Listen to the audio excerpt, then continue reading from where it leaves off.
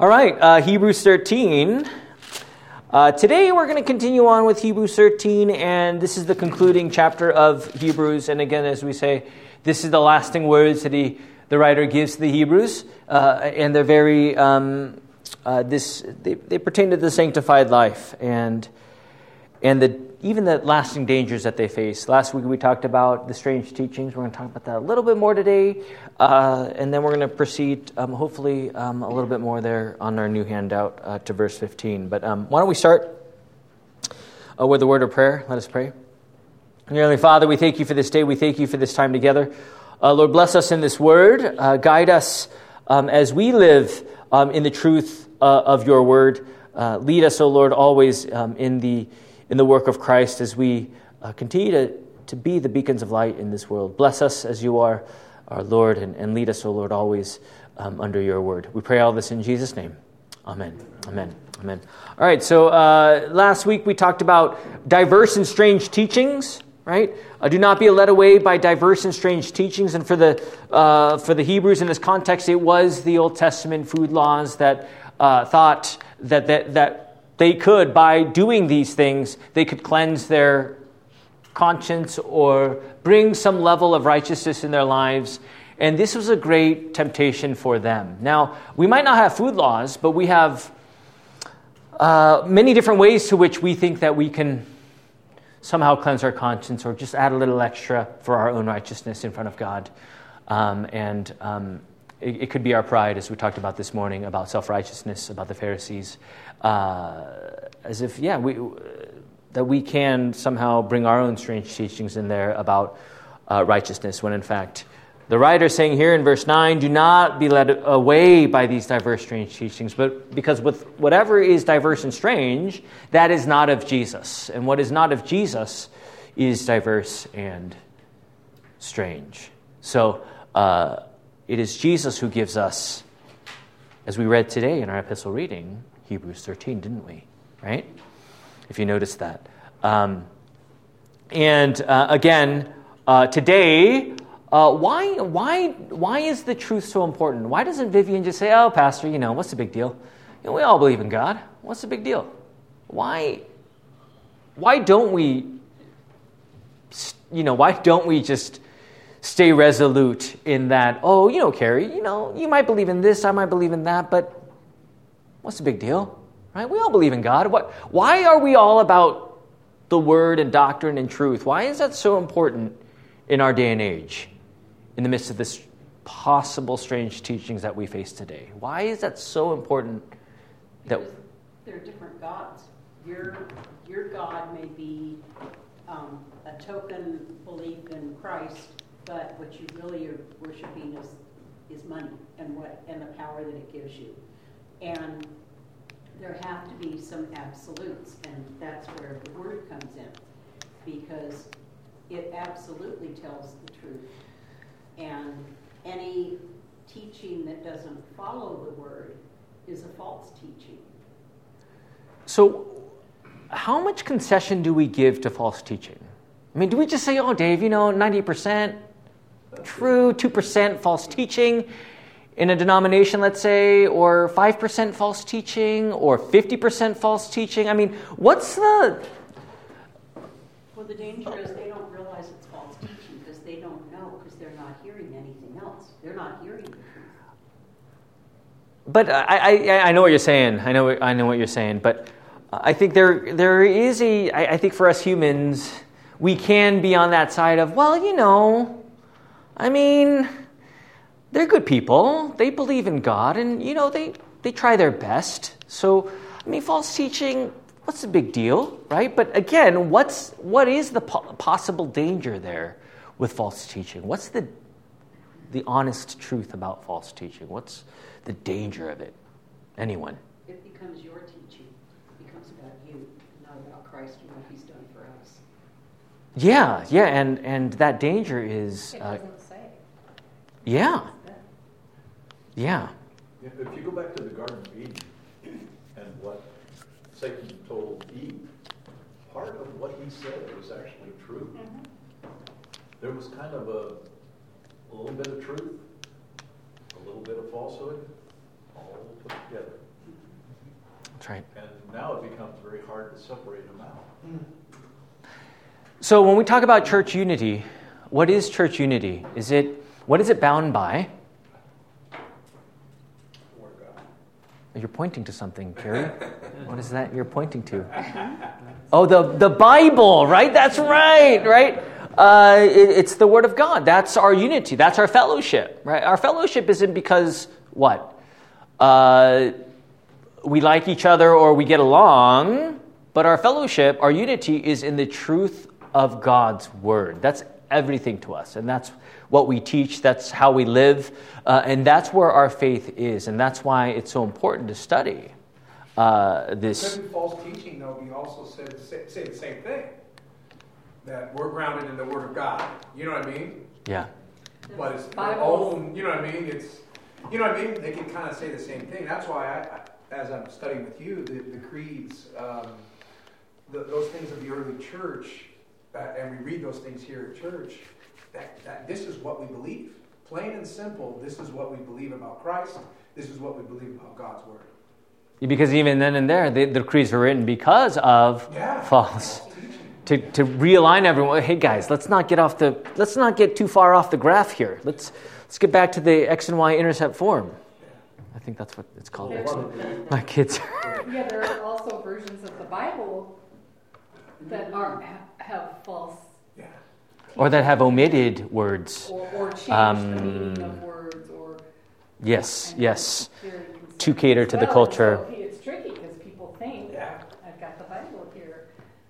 And I'm one of those. When I'm seeking and I'm trying to find, church or whatever, I'll have to go on the website and I'm like, okay, what do they believe? You know what I mean? And I gotta fish through it to find out, what is this,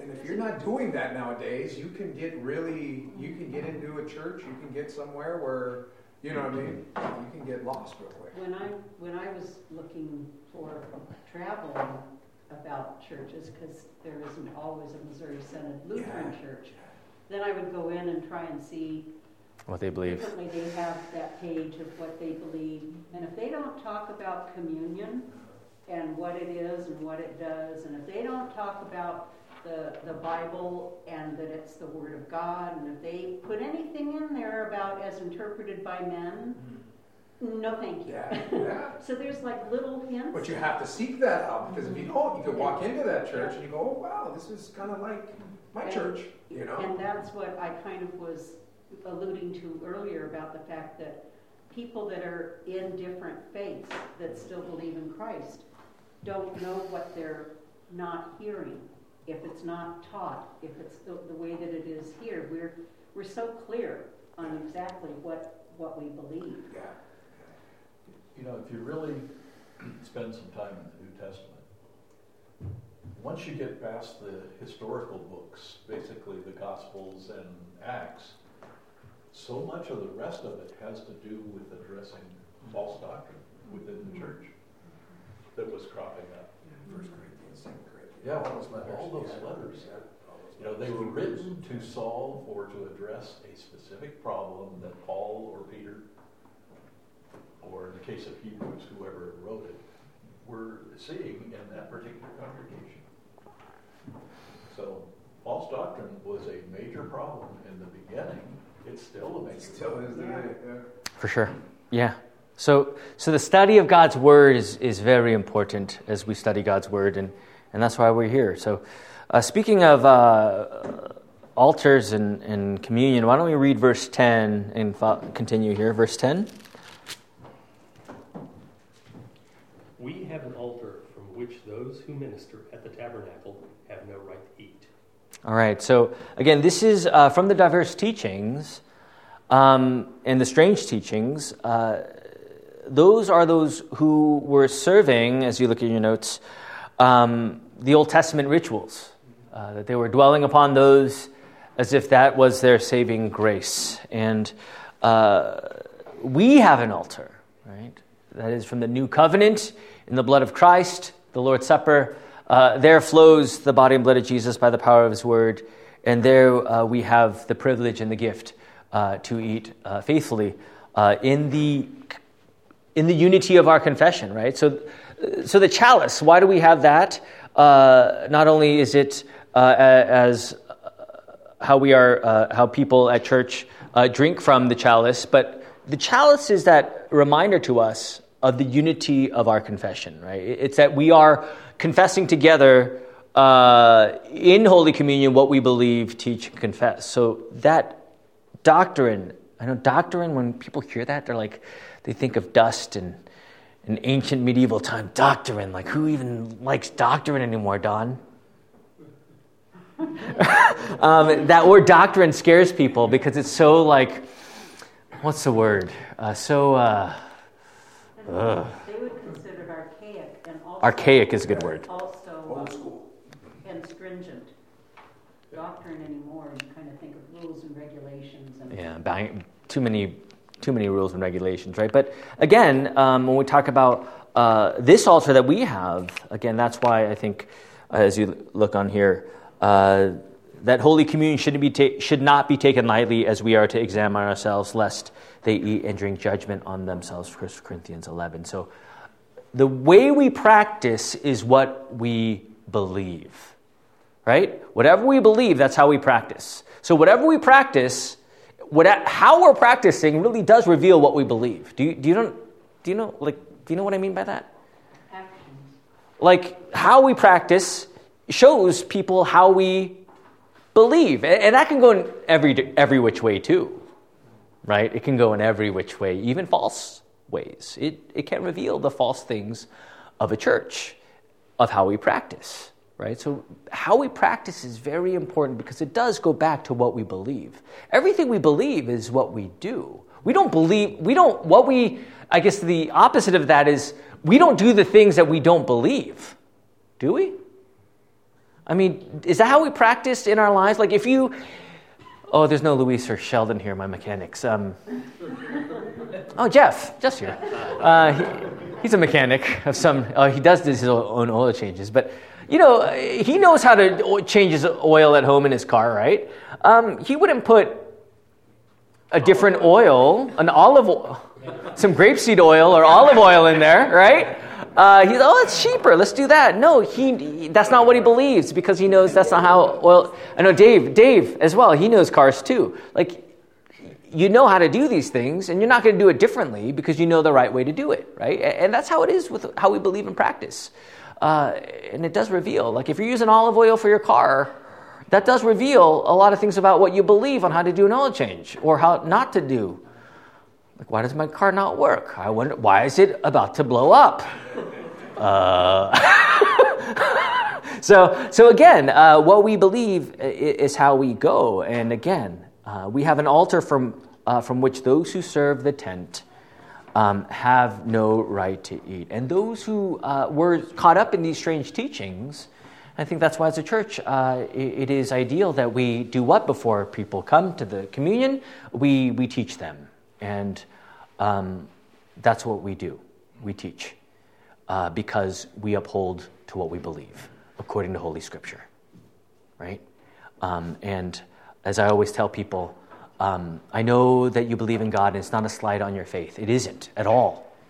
It's more of to have that review, to have that assurance, to really get back on the same page with everyone else. And to take the time to learn, and trust me, as I always tell people, you'll love it, and 9 times out of 10 they do. No, 9 for 9, I don't know. But they love it, and it's great. I love it too. So again, teaching is very important, and this is exactly the reason why, because of the diverse and strange teachings of the world. And as you heard in Hebrews 13 today in the reading, it says, obey your leaders. We're not going on it today, but in verse 17, obey your leaders and submit to them, for they are keeping watch over your souls as those who will have to give an account. So, that's heavy as a pastor. That's a fun scripture verse right there. Thanks, Brent, as you laugh. So again, it's a big deal. And I could smile all day and be a shopkeeper. But that is no good use to you nor myself. That is no good. That is no good. So that's why we do what we do. We teach, and here we strive in the Word of God. So, Pastor, yes. Art has a question. Oh, sorry. Yes. Yeah. I don't think we should forget about baptism. I think baptism's the most important step in believing and giving your all in heart in Christ. And then communion follows that in regards to Christ dying on the cross for us and acknowledging the acceptance of the Lord. Yeah. No, I think in this context, he was talking about this whole picture of communion. But you're right. Baptism definitely is the gift of God as He gives His grace to us. And the question I had that I was building up to, could we be a true Christian without baptism? Well, faith is key, right? And faith trusts in the word of Christ and what He institutes. Mm-hmm. So it's not a matter of if I have a baptism or not, but rather what does the Scripture say about baptism? I think that's where we trust in the powerful word of what baptism gives. And when we understand that by Scripture, I think it definitely gives us a clear answer to that. Now, people will say the criminal on the cross, right? But it doesn't mean that we neglect baptism because Jesus instituted this very gift, right? So it's definitely a blessing to have baptism. That's the call to the church, right? Matthew 28, to institute or to have baptism or to have the power of word work on people. And so again, very important baptism is. And there we trust in the marks to which God has given to us by that means of grace. Anyways, okay. On to our new handout here. And we're going to talk about blood of animals. Verse 11, if someone could read that. Go ahead. For the bodies of those animals whose blood is brought into the holy places by the high priest as a sacrifice for sin are burned outside the camp. All right, so this was what they were to do. Right? Based on the Old Covenant, yes, on the Day of Atonement, the sacrificed animals were taken outside of the camp to burn. And this is, again, when we talk about Old Testament teachings and how many people were kind of grabbing, still kind of the remnant or residual of that teaching was people still wanted to hold on to that. Now the writer in this verse is really working up to verse 12, which shows us kind of like the fulfillment of all that they had done in the Old Testament, right? The fulfillment of the true sacrifice, or what all these sacrifices were looking forward to, and that is the sacrifice of Christ. So if you ever want to see the directions on, or see the Exodus 29:14, Leviticus 16, verse 27, these are the biblical references of what they were to do with the sacrificed animals. But verse 12, how does that sacrificed animal outside of the camp relate to the fulfillment of Christ? If someone could read verse 12 for me. Verse 12. Therefore Jesus also suffered outside the city gate in order to sanctify the people by his own blood. All right, so what does that mean right there? Why outside the gate? And that's a fact, outside the gate. Why outside? Why is outside? Let's say for all people. Good. So that's one aspect of it, is that it's not just for the Jew, but also the, right? And when we talk about the Old Testament sacrifices we just talked about there, with the animal sacrifice, they were to be taken out and be burned, right? Outside. So how does that, we're talking about Christ as atonement, Christ's sacrifice, and we talk about his atonement. Why is outside so important right there? What is the author trying to do here with animal? The animals were taken outside because the sin of the people was supposedly transferred to the animals, which made them unholy. So now you have Christ coming along. He's taking the place of that animal sacrifice in a most perfect way. He's taking the sins of the entire world, past, present, and future, on himself. So it has to be outside the city. Yeah, so this is that, we call it the fulfillment, right? So what he is trying to show the Hebrews is that why are you dwelling upon these Old Testament teachings when in fact the fulfillment is in the outside of the gate, the outside of the land, burned, crucified, Passover lamb. Exodus 12 is a picture of Christ and the foretelling of Christ, right? It's not a separate, this is what you're supposed to do with the lamb, right? You're supposed to eat it and burn it and all these things. No, this is a foretelling of what is to come in, behold the Lamb of God who takes away the sin of the world. So what he is trying to show them in the midst of their diverse teaching and strange teaching is that, no, this is the fulfillment right here. And this is what we trust. And that outside, I think Brent brought up a good point about what this work of Christ is for. It's for the whole, it's for the cosmos, right? The cosmos. And for the world, right? Todo el mundo, right? And this is the picture of what Christ's work actually does.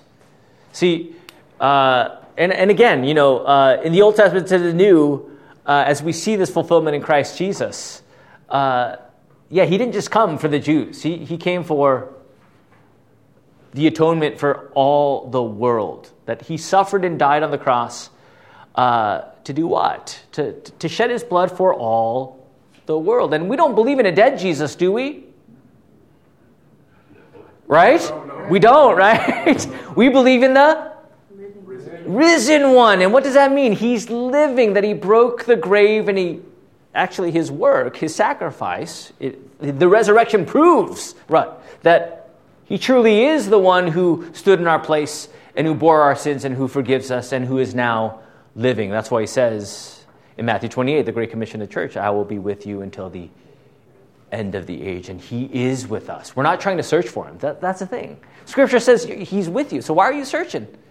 Right? He's with you, the Scripture says. Why are you trying to dig through your heartstrings or just get out the treasure map to see where Jesus is when the Scripture clearly shows us that he is with us all because of the fulfillment of this gospel? Right? And again, as Art brought up baptism, just because we always, whenever that comes up, we should always talk about it. Baptism, how do you know God is with you? Because the Scripture says that you are robed, whoever puts on Christ is robed with Christ. That's how you know God is with you, right? As what he has done for you in Galatians 3:27. And Carrie brought up a couple weeks ago about the newness of life, I think, about Romans 6, about how I think you did, right? I don't remember either. I thought you did. But those who have been, as we're baptized into Christ, we're baptized into his death. And as we're baptized into his death, we also are connected to buried with him in baptism, but we are also connected to his resurrection, where there we have the newness of life. So how do you know? And again, baptism, all rooted in the fulfillment of what the gospel has brought to us. That's why our assurance is in, again, the fulfillment. If we don't see that fulfillment, there lies a lot of doubt and wonder what our faith is all about. So the fulfillment of Christ is very important to our faith. I mean, that's what the writer's trying to teach them. Like, you don't need these other teachings. Like, Christ has fulfilled all things. So fulfillment, right? It's not take the baton now and you go finish it, right? It's not earning points or getting the tally marks to save yourself. No, it's finished. And that's what the Scripture says. Not what we think, but what the Scripture says, right? So, anyways. Pastor? Yeah. Can Getting back to Art's question, though, if we haven't died with Christ through baptism and been born again in him,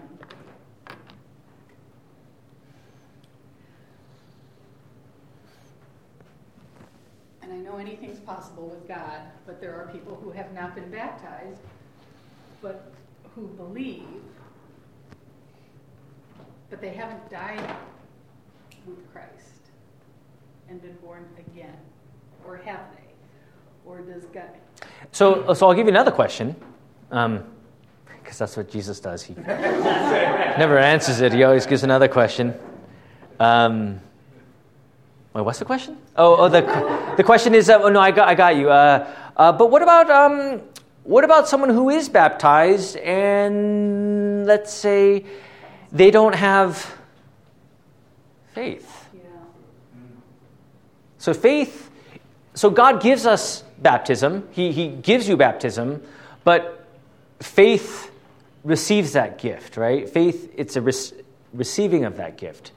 So at the end of the day, it's not merely the operation, but rather it is the faith that receives that very gift, right? So I don't know if that helps you answer. Does it? I don't know. Does it help you a little bit? All right. Good enough. All right. So, so right here again, Golgotha. The place of the skull in Aramaic, right? Golgotha. And here in John 19:17 on your handout, this is outside the gate. Now, again, this is no coincidence, right? What Jesus is doing here. Hebrews 7:27 in your handout, and you could turn in the Bible if you want, but he has no need, like those high priests, to offer sacrifices daily, first for his own sins, and then for those of the people, since he did this once for all when he offered up himself. Right, so again, talk about fulfillment. What he has done outside the gate at Golgotha, this is not what he has to continue to do. It's been done, right? And he has no need to offer sacrifices for himself, right? I mean, he's Jesus, right? He's without sin, right? Again, the key distinction, the high priest of the Old Testament, and we see Hebrews 7:26 that he is without sin, so there's no need for him to offer sacrifices for himself like the high priests of the Old Testament did, because they were sinners as well. But this sin offering, what differentiates his outside the gate work is for the sins of the world. And that means he is the perfect high priest, without sin, that forgives all people, redeeming them by his very blood. And that's the fulfillment the writer is trying to show the Hebrews, is the conclusion of the gospel, right? Jesus, again, as I always say, it's not just about Jesus, but it's about what Jesus has done for you. That's the key to our teachings, to the scriptures. It's the for you Jesus, not just the morality. Let's try to fulfill all the laws and save ourselves or cleanse our conscience. No, it's Jesus Christ alone who has fulfilled. Fulfilled means what? Done. Like, done means what? Done means no more. No mas, right? No mas. Done is finito, right? Completo, right? Tetelestai, right? What other language? Anyways, but done means done. So what does that mean for your faith? Your faith is done. Not done like done, but done. Do you know? How about complete? Yes, your faith is complete, and there's nothing other. There's no other merit that you have to accomplish for your faith to be what it is, because your faith is Christ, and all the things that you do in your life, like love and serve, sacrificially, that is all from the being of who you are in the fulfillment of what Christ has done for you, right? It's the gospel, right? But Pastor, we got to do all these things, and we got to talk about all these things. I'm like, when we have the joy of the gospel, that joy is so great that the Holy Spirit guides us in this joy of the gospel to love and serve. I firmly believe that, right? That by the fruits of faith, that faith is Christ. There we strive to love and serve in the love that was first given to us in the fulfillment of Christ's work, right? So it's not a burden. If it's a burden, you really got to go back to where? The Word, which is the gospel, right? So if you're burdened about giving, go back to the gospel. You should probably repent and then go back to the gospel. Because we all go through that, right? Always go back to that. Oh, I have to do this. If that's where your heart is, go back to the gospel and see what that's all about for you. Fulfillment of Christ. So, Marjorie, yes? I was just going to say that ever since I first heard the solas, that just struck such a chord with me that if you keep going back to that, it's just such a wonderful reminder of exactly how simple it is and how we are no part of it. Yeah, and that sola, like outside of ourselves only, right? So it's very important that it is only outside of ourselves. And this is what the writer is really teaching, is that if we separate the Old Testament to the New, then we'll never understand the fulfillment that Christ brings. And he's saying this is all part of the puzzle, right? All this stuff from the Old Testament, it's all part of the piece of the looking forward to, and there Christ is to be the fulfillment, and it is done, right? There's no need for anything else but Christ alone and the gifts that he gives, right, through his work. So very important here in chapter 13, verse 12. You could read the notes there if you really want to, following. But, okay. Verse 13, if someone could read that. Let us then go to him outside the camp and bear the abuse he endured. All right. So what does that mean? Jesus bore a lot of, in his life. In the Gospels, I think these last couple of weeks, we talked about, or next week we'll talk about the cost of discipleship.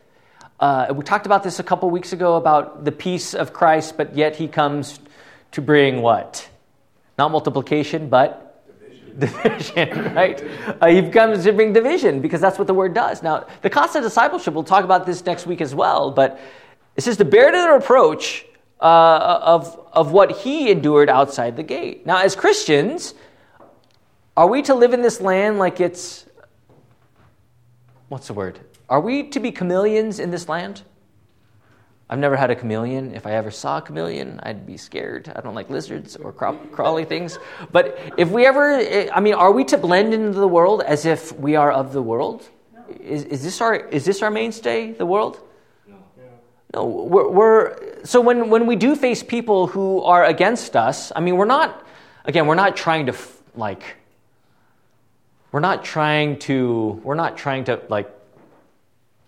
find that or trying to search out for it, but just living our Christian life. My kids go to school. I live in the world, of course, as you know, meeting a lot of different people, and you will face a lot of reproach. Because what? Because you live your life in Christ Jesus. You're not of the world, but you live as a being that is under the status as a child of God, all given to you by Christ. And this is what the writer is saying, right? That is the cost of discipleship. Now, what does our sinful nature do in that cost of discipleship? What does our sinful nature do? Oh, that's too much. The price is too high. We kind of like the world. We kind of like the world, our sinful nature says, right? Like, let's be comfortable. Like, let's... Stay away from the world. Yeah, I think we keep quiet about it.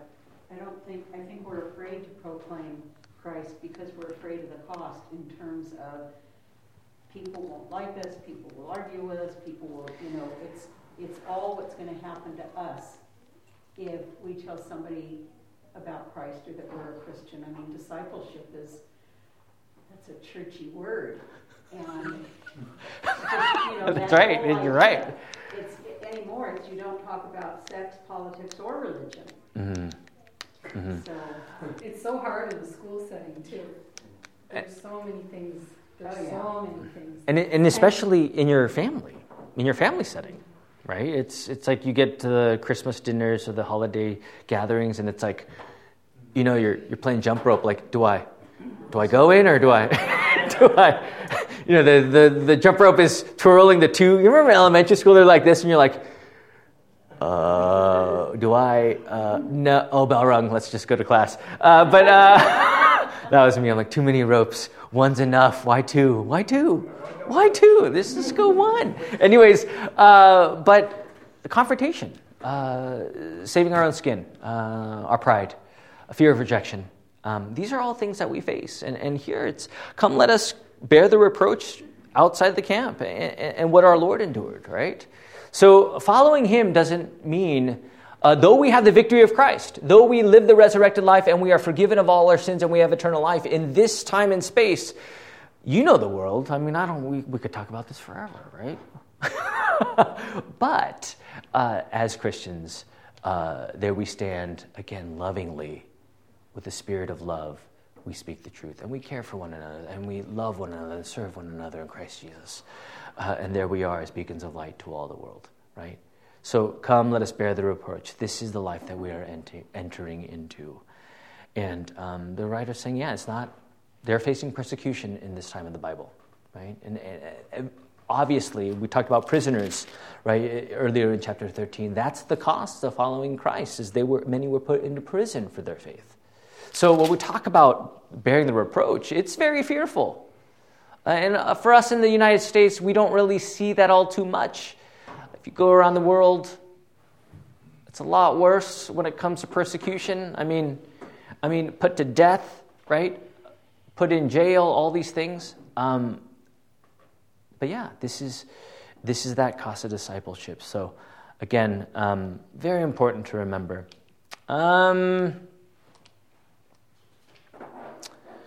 Why don't we stop there? We'll continue on verse 14 next week. Why don't we close? Good talk today. Why don't we close with a word? Let us pray. Dearly Father, we thank you for this day that, Lord, you sent us your Son to endure and to die and to rise for the sins of the world.